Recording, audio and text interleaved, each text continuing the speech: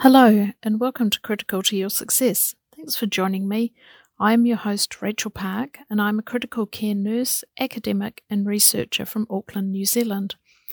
This is the podcast where I talk to critical care nurses, allied healthcare team members, and academics about what has been critical to their success. This is episode number 3, recorded in August 2018, and today I talk with Diane Mackle. Di is a registered nurse who has worked in Wellington ICU as a staff nurse, associate charge nurse manager, and research nurse. She has worked in ICU clinical research since 2007 and currently is the ICU program manager at the Medical Research Institute of New Zealand based in Wellington. She is also a PhD candidate at the University of Victoria in Wellington and a recipient of a prestigious New Zealand Health Research Council Clinical Training Fellowship for her PhD in the knowledge translation of oxygen management in the intensive care. As well as this, she has 3 teenage children, loves cooking, reading, growing things, and entertaining. And she's also a recent convert and zealot to e-mountain biking.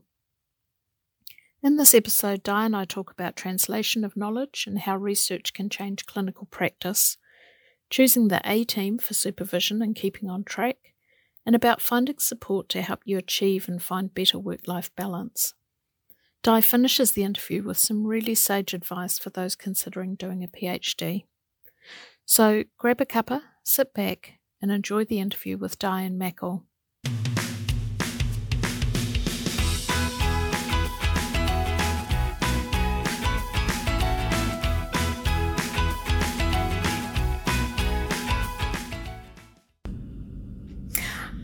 Okay, so I'm here today with Diane Mackle.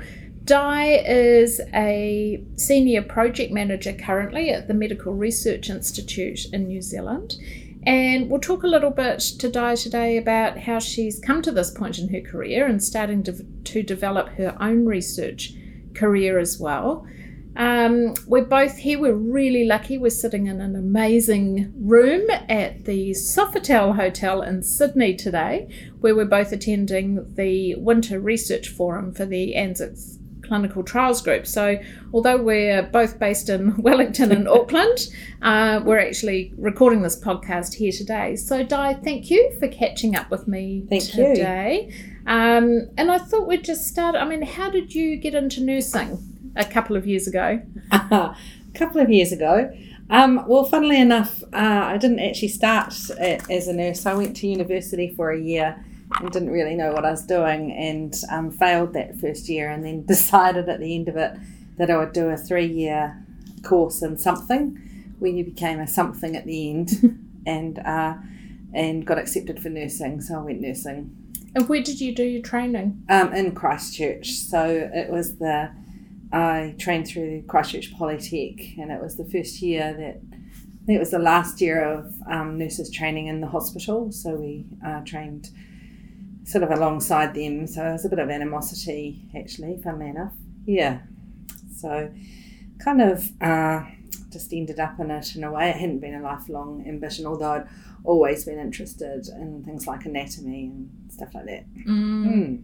And then what did you do after your training? Did you move straight into ICU or have a bit of time in the wards? It was a bit of a long trip for me. So I did I'd obviously qualified in Christchurch and then went to Wellington, just wanted to try another city really. And the ward that I was assigned to first of all was a geriatric ward, which was horrible. And then I did my standard medical surgical and then went to London. So by then I'd only been out about 3 years. And after my year in London, in the meantime I'd met my husband in New Zealand, so that's why I was only away a year. And but working in the NHS in London and doing agency nursing actually put me off nursing in a big way, and I just didn't want to be a nurse. So I did 4 years of office management and database work, doing a lot like what I do now, monitoring actually, so quality control, and that was for a courier company, which was just someone I knew. Yeah, and they were developing software. So operations management, that sort of thing. Yeah, and so then I decided while I was doing that actually it wasn't important enough, wasn't about life and death, and went travelling for another year with my husband, and then when I came back, applied to ICU and started there in 1996. And been there pretty much ever since in a variety of roles too. Yeah. So tell us, how did you move from staff nurse into the research area? Yeah, so when I started in the ICU there, all I had was my diploma of nursing. And so in the first year I was there, I did a Bachelor of Health Science to kind of get up to speed. And then I can't exactly remember the sequence, but after a few years, really 3 or 4 years, there was a big restructure and they brought in the role of clinical nurse coordinator, which is the equivalent to an associate charge nurse manager. And I got one of those positions in, I think it was 1999, and then went on maternity leave in 2000.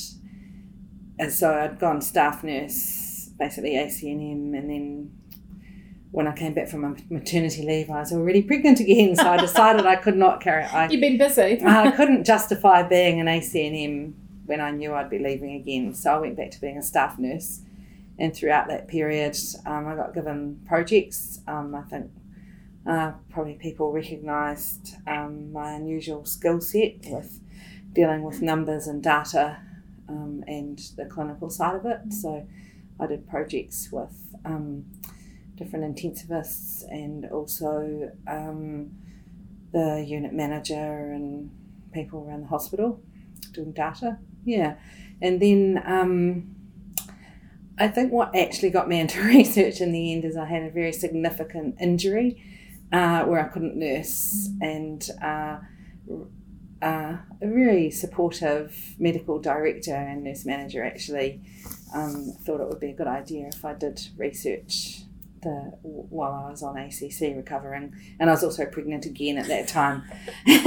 And then when I came back, I ended up in a very small FTE research role. Yeah, so kind of, a bit of probably stuff I was interested in and destined for, and other stuff that was luck. Yeah. As it always is. Yeah, it often is, isn't it? Just sort of falling into those sorts of jobs or, opportunities arising and seeing them and being able to take them at the time. Yeah, time and place, I think, is, it's sort of how life goes, really. And then staying in that role for a number of years before moving on to the Medical Research Institute of New Zealand, where you are now. Yeah. How did that come about? So we did get this small FTE in the research roles. There was 2 of us and we did 0.35 FTE each. And we became involved with the ANZAC CTG and did studies for them. We did have 2 doctors at that time who were very keen on research, and so we did the odd pharma study, and it was actually very challenging because we didn't have enough time. But just managed to stay in that position and establish a proper role. So prior to that, we'd been seconded as staff nurses, but we managed finally to get it recognised as a senior nurse role, and that was really helpful, although apart from the recognition by staff that it was something you were doing, I enjoyed the work anyway. It hadn't really bothered me too much, but I think it's important that people see it as a real role. Yeah. And then during that time I was also doing a postgrad diploma in health informatics, which, going back to the data, was probably my first love. And, when I finished that, wanted to do a master's, but didn't really know what to do it in. Yeah. I was going to ask you about your master's because I recall at the time you doing it. Yeah. So do you want to tell us a little bit about what you researched for your master's before we go on and talk about the next phase of the learning journey? Yeah. So, I did really struggle with the topic for my master's, and I think there was at least 2 years in between finishing a postgrad diploma and going on to a master's.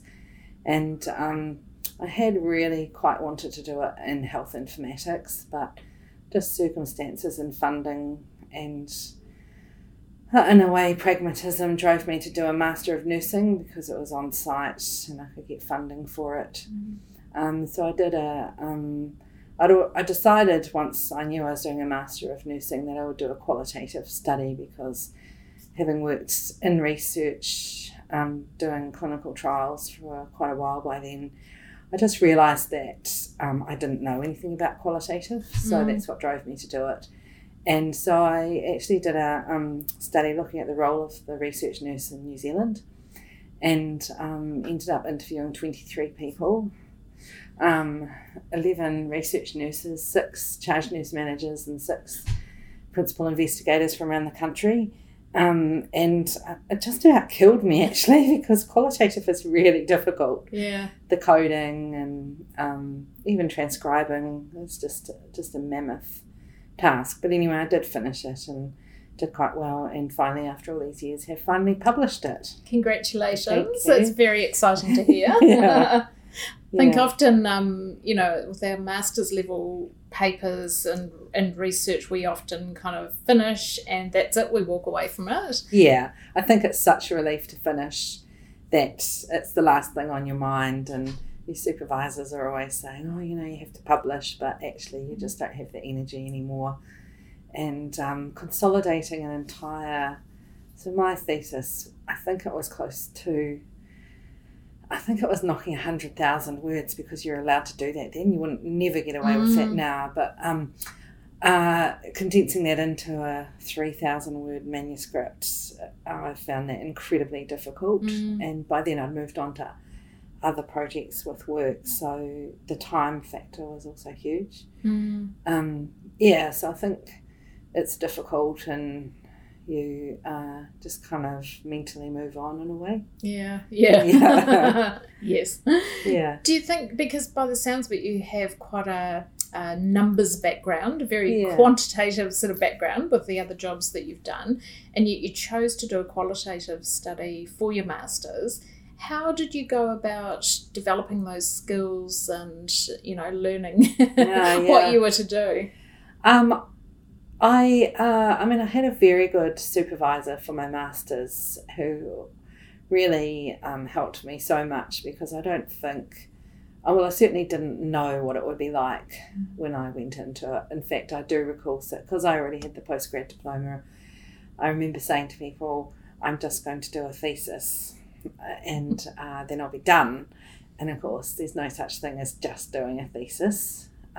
It's 4 papers and 2 years, but so it was mainly through that nursing supervision. And obviously I had learned about qualitative in a very superficial way through my postgrad diploma, but it really doesn't prepare you for the just immense workload actually of coding. There's programs for it now, but certainly then, and I've heard still, they prefer to hand code your first project. So yeah, your thesis was done at the time that, like you say, those programs were just developing. And there was other things which I think would be easier now as well, like the voice recognition software.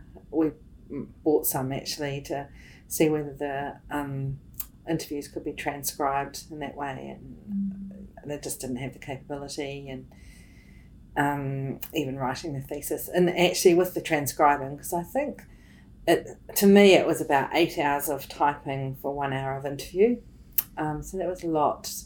So I applied for a grant and paid a transcriber in the end. Right, yeah. Because I just would still be doing it. Yes. And I think developing those funding streams is hugely important to be able to support you, isn't it?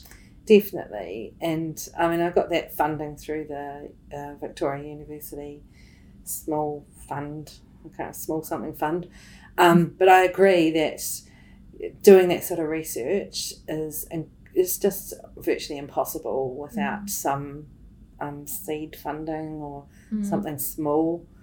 You don't really require a lot. You're doing most of the work in your own time, but having some support would make a huge difference. Do you think it's harder to try and obtain funding for a qualitative, or or nursing type study as opposed to, a large multi-centre randomised control trial.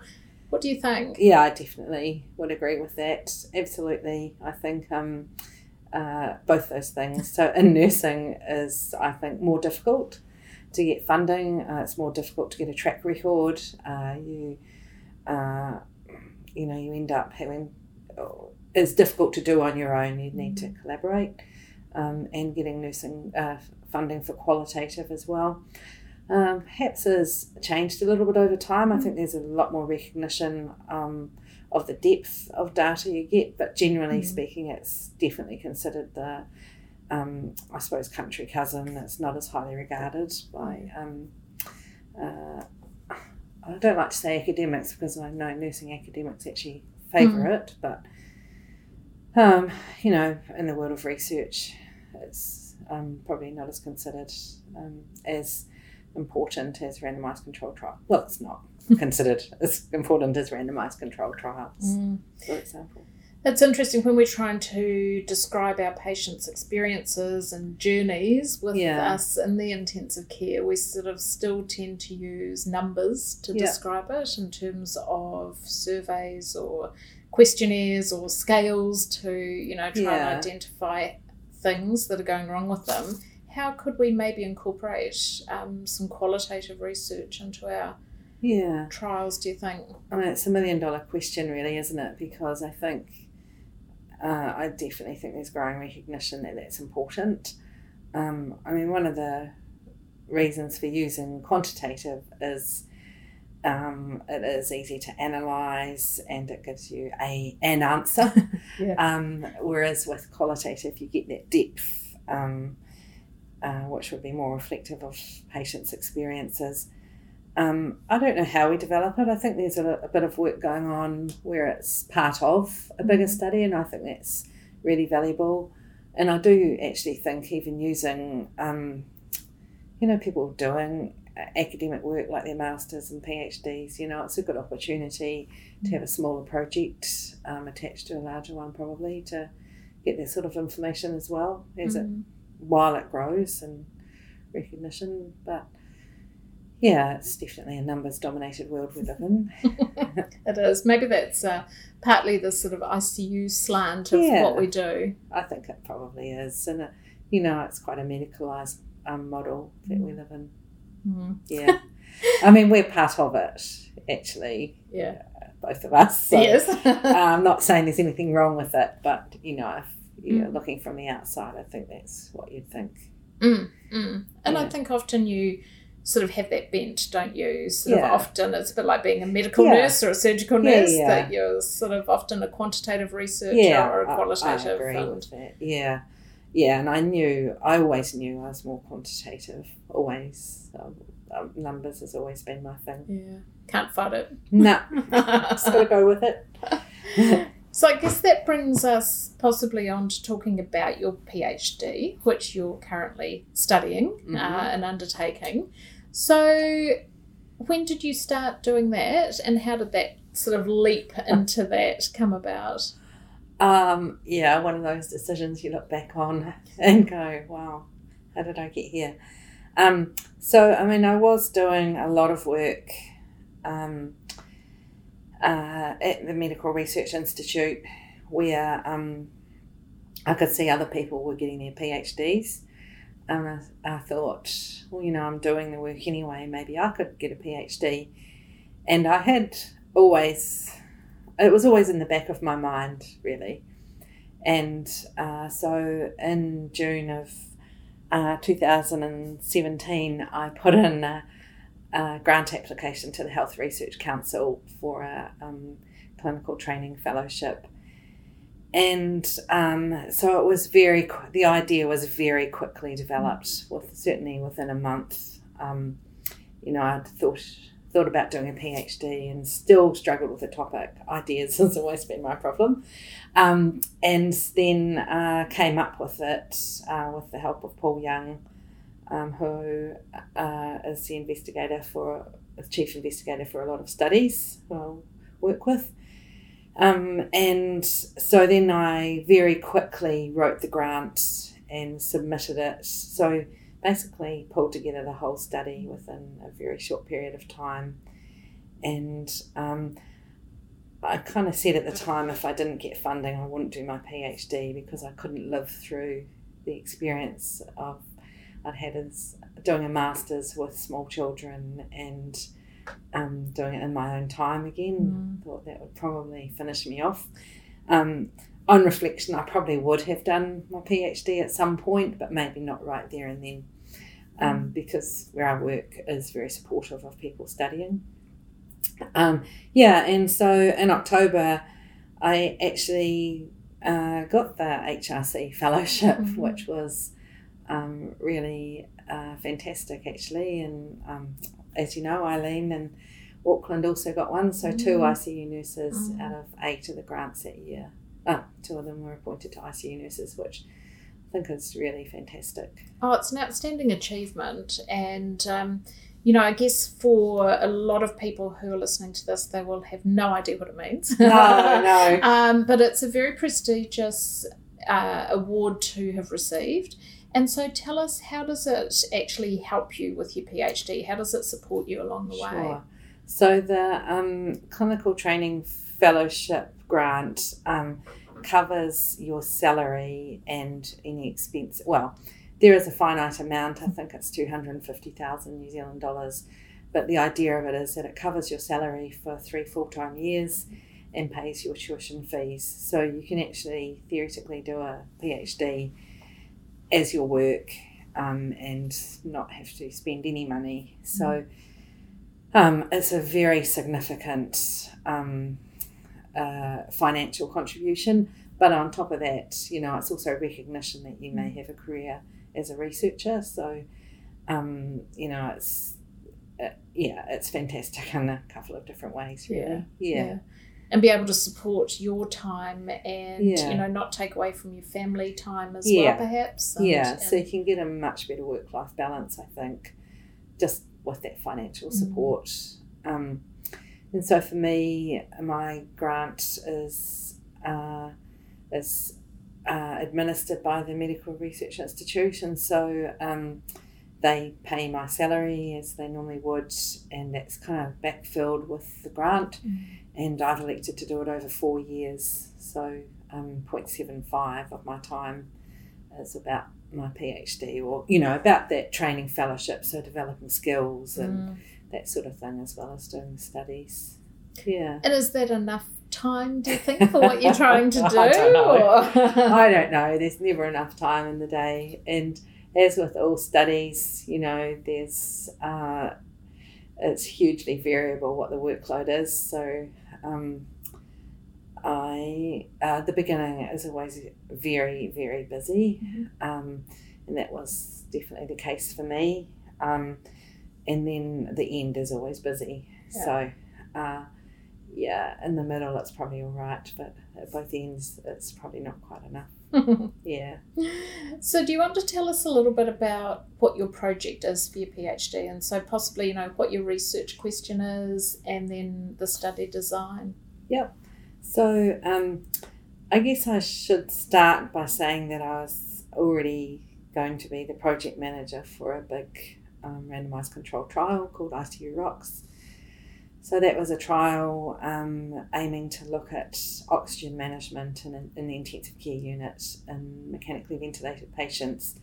And so patients were randomised to either conservative care, which was, I guess, in essence, just to get the oxygen down to room air as quickly as possible, using an algorithm, and comparing that to standard care, which at the time we started we knew was quite liberal. We knew that from the observational studies that had been done. And so it's quite a significant study in the world of ICU. The results are highly anticipated, and it's something that may change the landscape, I suppose, with oxygen therapy. And so my study for my PhD is based around that trial. So what I'm looking at is my research question is, does ICU participation, I suppose it should be, does participation as an ICU in a research trial such as ICU ROCKS make a difference to using the knowledge that's created from that trial. So it's really seeing whether ICUs which participate in research are more likely to use research findings. And so just by way of background, I suppose, I've always been quite interested in seeing whether research is used. My impression has always been that in ICU we do use it very quickly, and I come from an ICU which changes practice overnight on the basis of landmark publications, literally overnight. And I've been involved in studies where that's happened. So that's my view of the world, but the literature says that's not the case everywhere. There's all sorts of barriers to using research, or it's really evidence-based medicine in practice. So what my study is aiming to look at is whether being in research, it makes you more likely to use it. And so with regards to the methods, conducting 3 studies. So this is a study over time. So I'm looking at practices and attitudes about oxygen before the ICU-ROX trial started. And again, after it finishes, so the sites who are in ICU-ROX have been exposed to that conservative idea and doing the study protocol.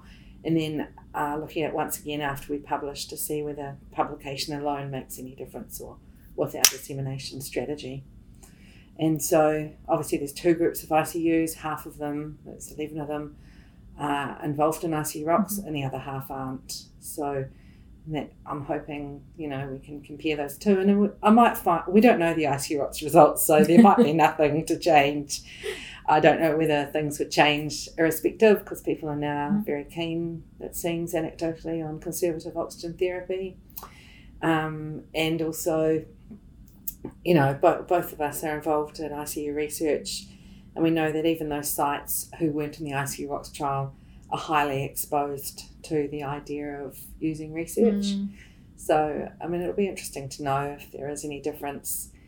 And kind of as I suppose, looking at it more globally, I'm also doing a retrospective cohort study, which is using existing data out of Australia and New Zealand and also the UK, which will show whether there's any change in oxygen use from the beginning of them recording to, and looking at things like the ICU-ROX trial being published and seeing whether oxygen use changes after that. And because it's set in the UK as well, we hopefully might be able to see if geographical distance to the knowledge creation makes any difference. So that's using existing data that's routinely collected in the ICUs.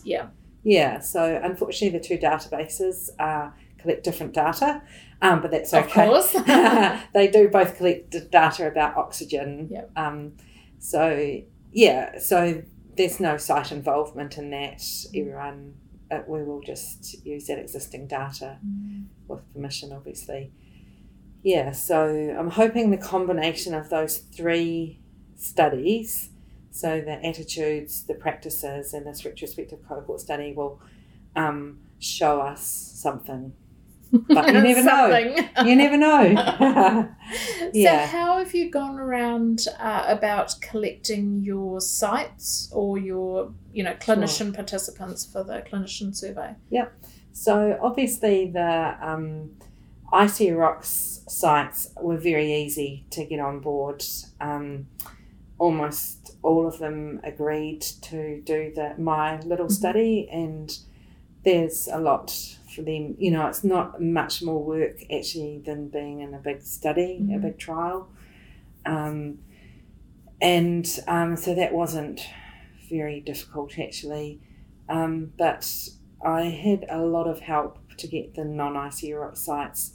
And one of the decisions that was made when we were doing site selection for ICU-ROX was because it was being managed in Australia as well by the ANZAC Research Centre. They sort of had to make a pragmatic decision about which states could be in the study in ICU-ROX based on which sites had offered to do the pilot study, because It's just very expensive and difficult monitoring, in particular across, all the states in Australia. So it's kind of pragmatic and, really unfortunate for those sites who would have really loved to participate in the ICU Rocks trial. And so they kind of got the consolation prize of, I'm sorry, but would you like to be in this small observational study? And I've had so much help from research coordinators in particular, and actually Victoria Bennett, who was the original Australian project manager, helped a huge amount as well. And Natalie Linke, who's the current project manager, has also helped. But Victoria already knew a lot of those research coordinators in Australia, so she sort of pointed me in the right direction, and I even approached them for me. But yeah, just tremendous support, really. I can't even describe it. New South Wales in particular is a really big state. They would have loved to be in ICU Rocks, all those sites, and they couldn't be, but they all have really come on board. Smaller places like Launceston in Tasmania, Canberra, and just really fantastic support. I think it's a real testament to how you can do such a big project with, basically no funding to the sites, because you're not providing them with any sort of form of study participation fee or anything like that. So I think it's great to be able to show people that you can do that. Yeah, I think so. And I think being part of the CTG is, it is great like that. It's very collegial, and we talk a lot about so-called love jobs where we do things for nothing. And we've all done them, and then other people do them for us. And I mean, you obviously don't want to be doing, that's not a good model, but I think for small and PhD things, it's okay. It's that sort of pack mentality, isn't it? That I'll do yours if you do mine. And and to get off the ground, sometimes that's what you have to do. And I think people are also really keen to know the answer, which I think is also a testament to just how much people value research in the ICU community. Well, certainly the ICU researchers. I don't know whether the rest of ICU is like that, and we won't know for a while. So each of the research coordinators at each ICU actually identified people to participate in the practitioner attitude survey. I went around and asked people if they would do it, and so I asked for 5 to 10 doctors and 5 to 10 nurses from each site, and some sites got loads and others not so much. That's the way it is with surveys. So they did that for me. And in New Zealand, most of the New Zealand sites were in ICU Rocks, but there's a couple who weren't. And they were fantastic. They came on board straight away and offered to do it for me. And it's a great starting point of, being involved in some research. And really great. So, I don't want to just keep going on about how grateful I am, but I'm very grateful. I think it's really important, and it's nice if we can't give anything else back to our participants. We can give our thanks as a koha, and and I mean, we have, I don't know whether it's worth giving a small amount of funding or none in a way, but we've the MRINZ is paying a small amount for the Inception cohort study, which is the looking at practices side of it. But it's very nominal, and we know that doesn't cover costs of staff, but hopefully it's some recognition that people have helped. So you've just completing the second survey round. Yes. So obviously we had to do the practices and attitudes before ICU Rocks started. ICU Rocks is now finished. That finished recruitment in May, and so once that reached 28 days after that, which was the time of our primary endpoint, then I went in and asked people to redo the survey, and the research coordinators to redo the Inception cohort study, and most of those are done. Cool. So one more round to go sometime. Yeah, sometime. I'm trying to think of a way to keep people on the books, because one of the things I've learned already, even though it's been a really short period of time, less than a year, is how many people have left already, even though they thought they weren't when they went and particularly did the survey. So that's going to be a challenge for me in the future. And just being here at the winter meeting has been great to talk to the research coordinators, especially from Australia, because I see all the New Zealand ones anyway. But, how can we, how will I manage to keep those people who did the first survey completing the surveys over time? Yeah, so that's really helpful talking to everyone. Yeah, it must be difficult. We work in an area where there is a fairly high staff turnover. Yeah. Any tips in terms of how to retain your study participants? I don't know, but one of the things I've definitely decided is to make regular contact. Mm-hmm. So maybe every 3 months, just let them know where I'm up to.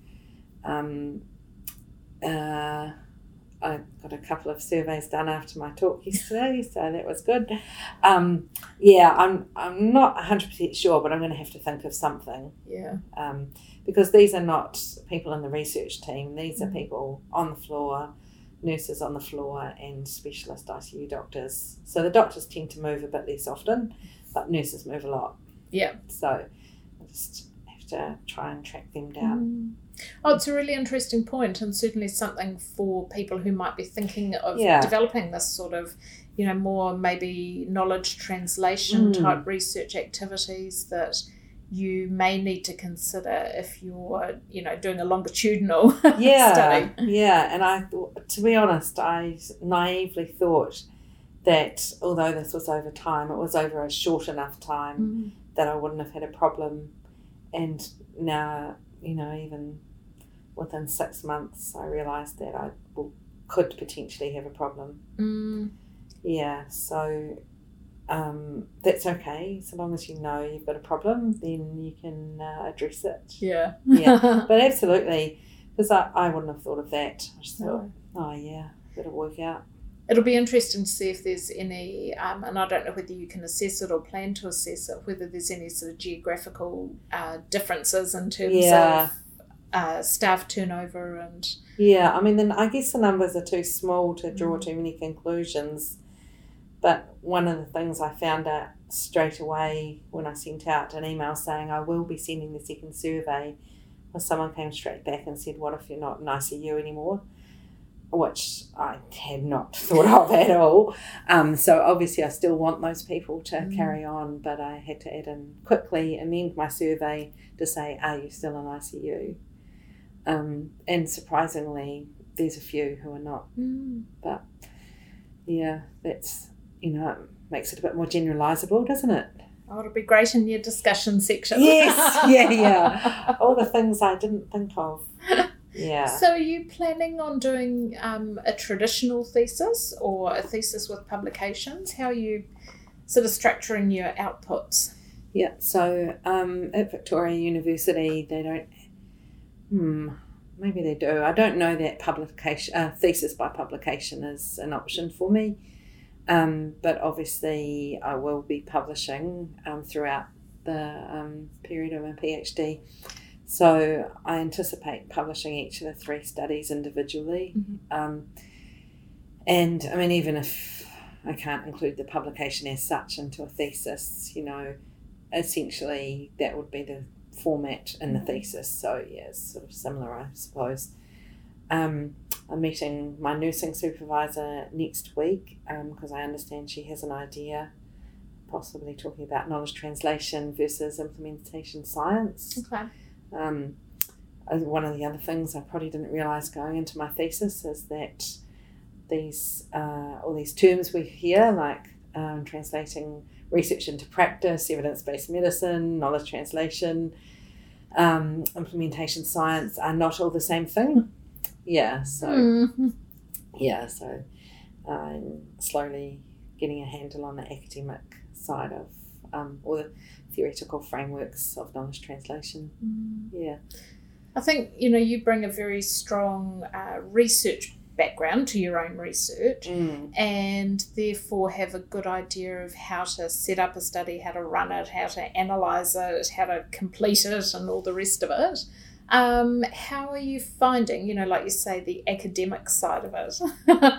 She's now got her head in her hands. But how has that been, sort of moving into this more academic environment? Absolutely. I mean, I know my strength is in the things you say, setting up studies, writing case report forms and data dictionaries, and data cleaning is probably my biggest strength. But it is difficult for me. I find it challenging working in the academic world. I find reading literature about that sort of thing more challenging. But at the same time, that's good because I want to find out more about knowledge translation. One of, I guess, my ultimate aims from this study is when we're thinking about research trials in the future, what can we do up front before we've done the research to make our findings more meaningful or more able to be used? I feel quite strongly that we shouldn't be doing research that doesn't contribute. And I mean, I don't think anyone does. Yeah. In the ICU forum, every study we publish is contributing either answering a question that we have. And I mean, we're mostly talking about things with respect to standard care. So two people will do two different things and finding out which one is better, or maybe there's no difference and it doesn't matter. So I think, but I think using that research, it's publicly funded money, it's patients who've made just a huge contribution by being in our studies. And I mean, we're very good at publishing in ICU. People do publish their findings, which is really great. I thought everyone did, but I don't think that's always the case. But I think it will be useful to know when we're designing studies what we should be thinking about at the end. And how we might be able to either translate our results into the clinical environment or into patient care. Yeah. And I mean, this is not just me. Not everyone. Lots of people are looking at this question, and amending guidelines and that sort of thing. To really just improve patient care and outcomes. Do you think we're a little bit slow on it in New Zealand, perhaps, compared to other places in the world, or do you think we're sort of keeping pace? I think it's probably underdone worldwide.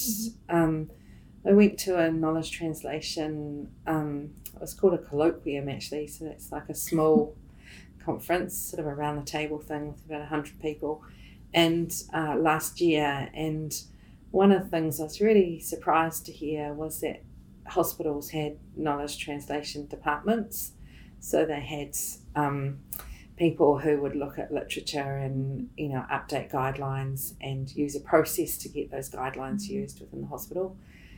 And some of those were in Australia. I mean, there weren't that colloquium wasn't ICU. It was all clinical areas, and it was. I mean, I suppose it's just the same as quality. It's sort of similar, I suppose. Yeah, it was really interesting, and I'd be very surprised if anyone in New Zealand has that level of infrastructure when we know how difficult it is to get even a research infrastructure. Yeah, so I'm not sure if we're behind, but I know it's knowledge translation is becoming more and more important to everyone. So yeah, I don't know, maybe it's the same everywhere. Yeah, quite possibly. Yeah, I know Canada's very big on it, but they've put a lot of literature out about knowledge translation, and from what I can see, seem to do it very well. We're definitely not at that level in New Zealand. possibly some of that comes back to your comments too around thinking of the end result when you're planning your trial. Some places such as Canada, you're having to plan what your knowledge translation activities are when you're applying for your grants and funding and things like that. Yeah. So, it probably is a lot more in people's minds back at the beginning. Yeah, and I can't even remember where it is, but a certain percentage of your funding has to go into the knowledge translation of a study. That may well be Canada or the UK. So that really puts it up front. And one of the things Ian Graham in Canada is big on is integrative knowledge translation, which is kind of looking at the end user. So, and I won't say too much because I've probably got it all wrong, but so that would be things like what do patients want. Yeah. And I did talk to him actually and say, that's kind of difficult in an intensive care environment because, I'm not sure. I mean, I think it is important, whether we know, well, they're rather, we make assumptions about what they would rather. But perhaps the end user for us is more the doctors and nurses or the families. I don't know, but certainly thinking about how it will be used. It's an interesting point because we talk a lot about designing trials to look at patient-centred endpoints. But we don't necessarily ask the patients what those endpoints should be. No. And so we may get it wrong sometimes, perhaps, do you think? Yeah, possibly. I mean, it's hard to say, and I think when you've worked in intensive care for a long time, you realise that also what people anticipate they might want when it comes to the crunch is not necessarily the same. So it is a very difficult area probably to look at that sort of thing. And sometimes what the patient wants may not be what the family wants. Or, it's just complicated. Complex. Let's leave it at that. So you mentioned, Di, about your nursing supervisors. So what sort of supervision team have you developed to get you across the line at the end? Well, I've put together the A team. Of course. So I have gone back to the supervisor who I had for my master's degree, and I found her fantastic, Kathy Nelson. So she brings to it really fantastic knowledge about knowledge translation, including the academic side of it, which is hugely helpful to us ICU people with our numbers backgrounds. And she's also, I knew from my master's, would be good at keeping me on task. We meet often, and we're actually just over the corridor from one another from where I work, so that's really handy. Really handy. And so Richard Beasley is actually my primary investigator, and he's the medical director, or the director, of Medical Research Institutions, very well published and supervised many PhD students. So he brings to it that oversight, I suppose, of PhDs in general. And Paul Young is my third supervisor, and he brings to it the clinical knowledge, and he's also just completed a PhD in the last few years. So, I think all of them bring wisdom in different ways. Yeah. And do you all sit down together as a group of four, or do you meet with them separately? Or so what tends to happen is I meet with Kathy, my nursing supervisor, more often, and then every it's probably worked out to be every 2 or 3 months, the four of us will get together and discuss things, and if I have an issue, I'll email all of them. And if I have a clinical question, I'll tend to go to Paul. So it does seem to work quite well so far. Yeah. I think having someone keep me on task is really useful. I think that's one of the great expectations of a student of their supervisor, isn't it? It probably is. I don't know. I did go to, because at Vic you have to go to an orientation half day when you take on a PhD, they were talking about how that turns around later on as the student becomes the expert in their field. I'm saying, man, I can't imagine that happening, but oh well. One day. Yeah. Yeah. No, one day you'll have that light bulb moment and you'll suddenly think, I just told them something. Yeah. Yeah.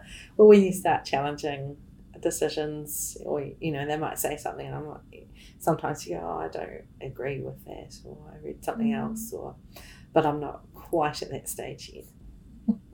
Getting there. Yeah. And so do you sort of have an agenda for your meetings? Do you kind of make it up as you go along, depending on what everyone's needs are on the day, or? Yeah, I suppose so far, in a way, we've been a bit task-driven. So there have been, I do have a timeline of what I should be working on at different times, and I've written that and they've agreed with it. But there's definitely things that are time critical. So at the beginning, ethics is time critical, developing the survey, developing the CRF for the observational study were all time critical. So things like writing up a theoretical framework, then takes a back seat. So we haven't really had agendas up until now, but I guess we're moving into that time where, the bulk of the studies themselves are underway, but now I need to be working on writing. So, yeah, I think we will start having agendas. Yeah. And do you have any plans around your writing? Because like you say, that's kind of the next step. Head and hands again. Yeah. What's the plan to tackle that aspect of it? So I have started a little bit of writing,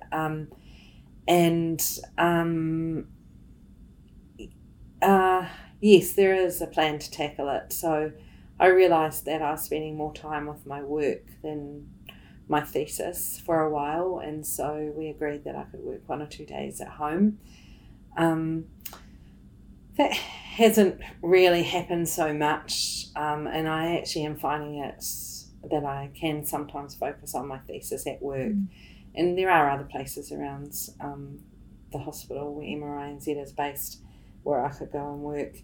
But yeah, I think you kind of need to find a day or 2 days that are solid thesis, because in a position like mine you just get pulled into other things every single day, and it's hard to switch between those two things, especially if you're reading articles and doing your literature and that sort of thing. So I don't think I've found the perfect solution yet, I have had this challenge writing and getting accepted my research proposal to advance from provisional to full, so that has taken up much of the last 3 months, which has put my timeline behind. But you have to do what you have to do at a time, and once that is approved, then I'll settle back into getting a routine. Good luck with the writing. Yeah, thank you. So I guess as a more mature student too, you're split and pulled in many different directions, because there's work, there's study, and there's home. Yeah. And as we've heard, you have had baby. Yeah. How do you kind of separate out all three and ensure that you're looked after at the end of the day as well? Yeah, so I think that is a real challenge for everyone, because everyone has families and things they want to do that aren't work or thesis. So there have been times when I've had to work the weekends as well as during the week to get jobs done, in particular for my thesis. So I realised probably 2 or 3 months ago that couldn't go on forever, because it's very exhausting. And you just feel like you're missing out. And that's exactly what it was like doing my master's. So I have been determined to not let it get to that again. So one of the things I've been doing lately is I no longer take stuff home. And so that's the slight difficulty I'm having at the moment about, do I do the thesis at home and my work at work, or do I leave everything at work so that I don't try and do it at home?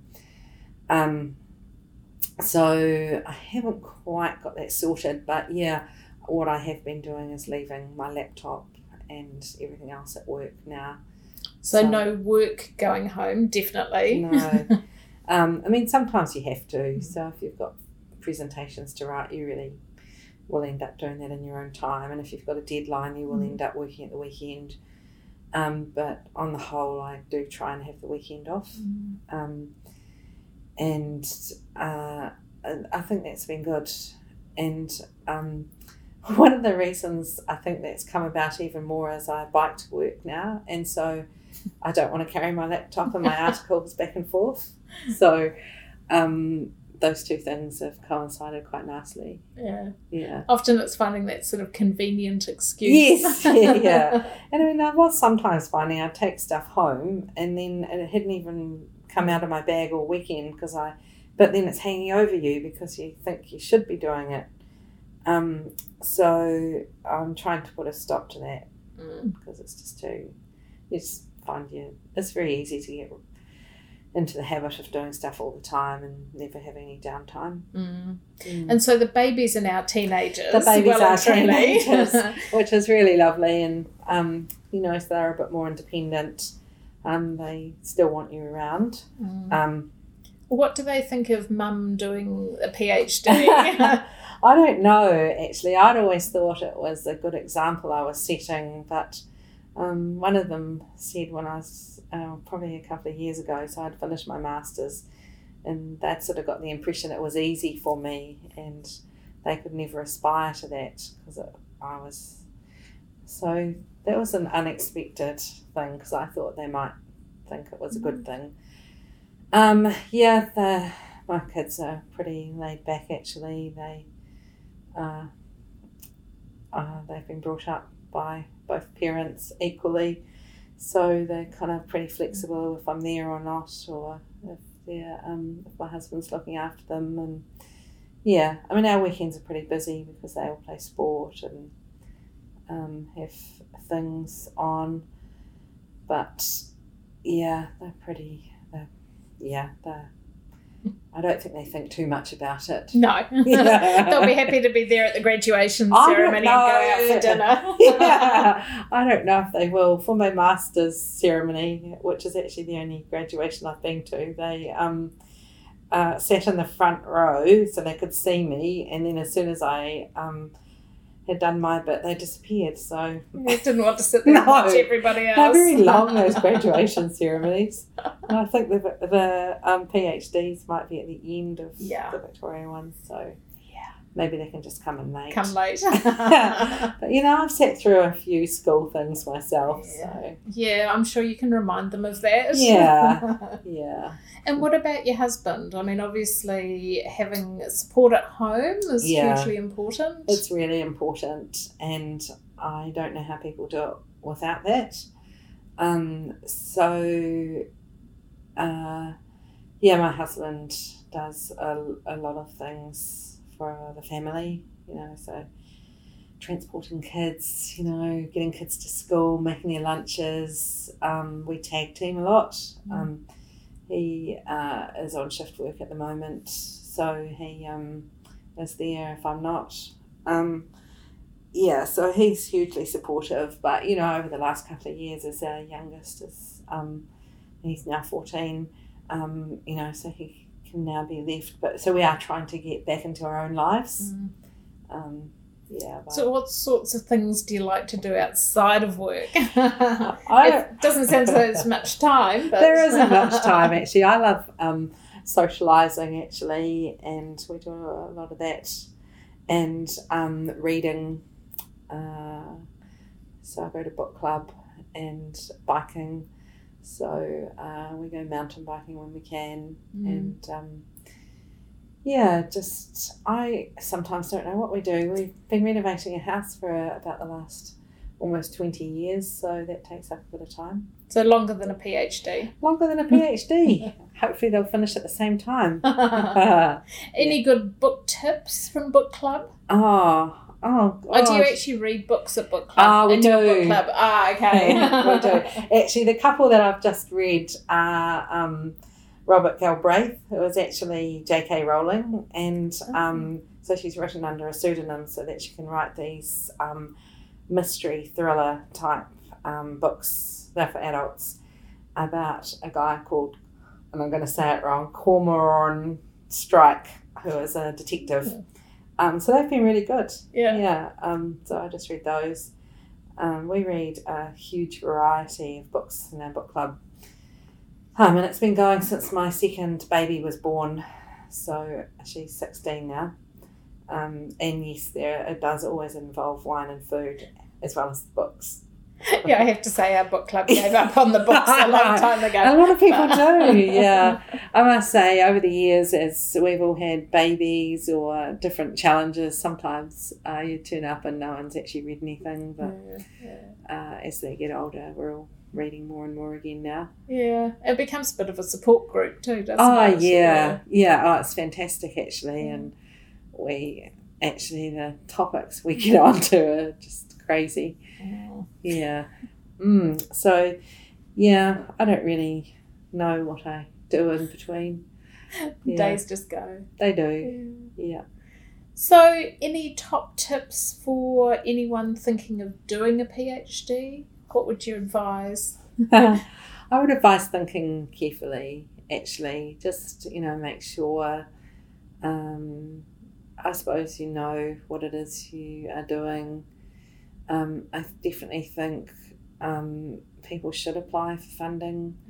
I think people might be surprised that they can get funding, even if it's a small amount. And I think you told me this actually, Rachel, do something you love, because you'll be a long time doing it. And I would definitely agree with that.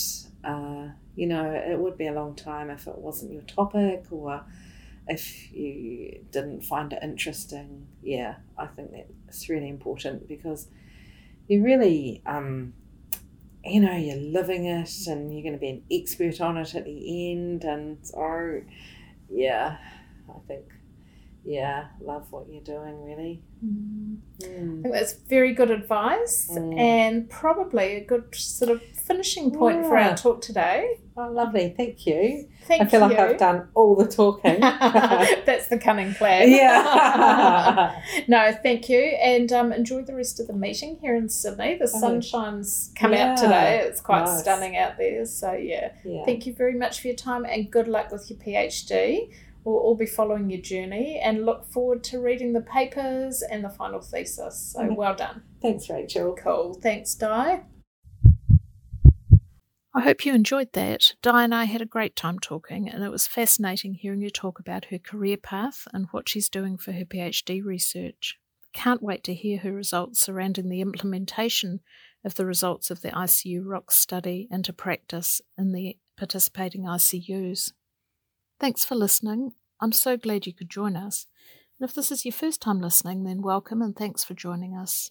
If you're a returning listener, then thank you for coming back. I hope you're enjoying the experience.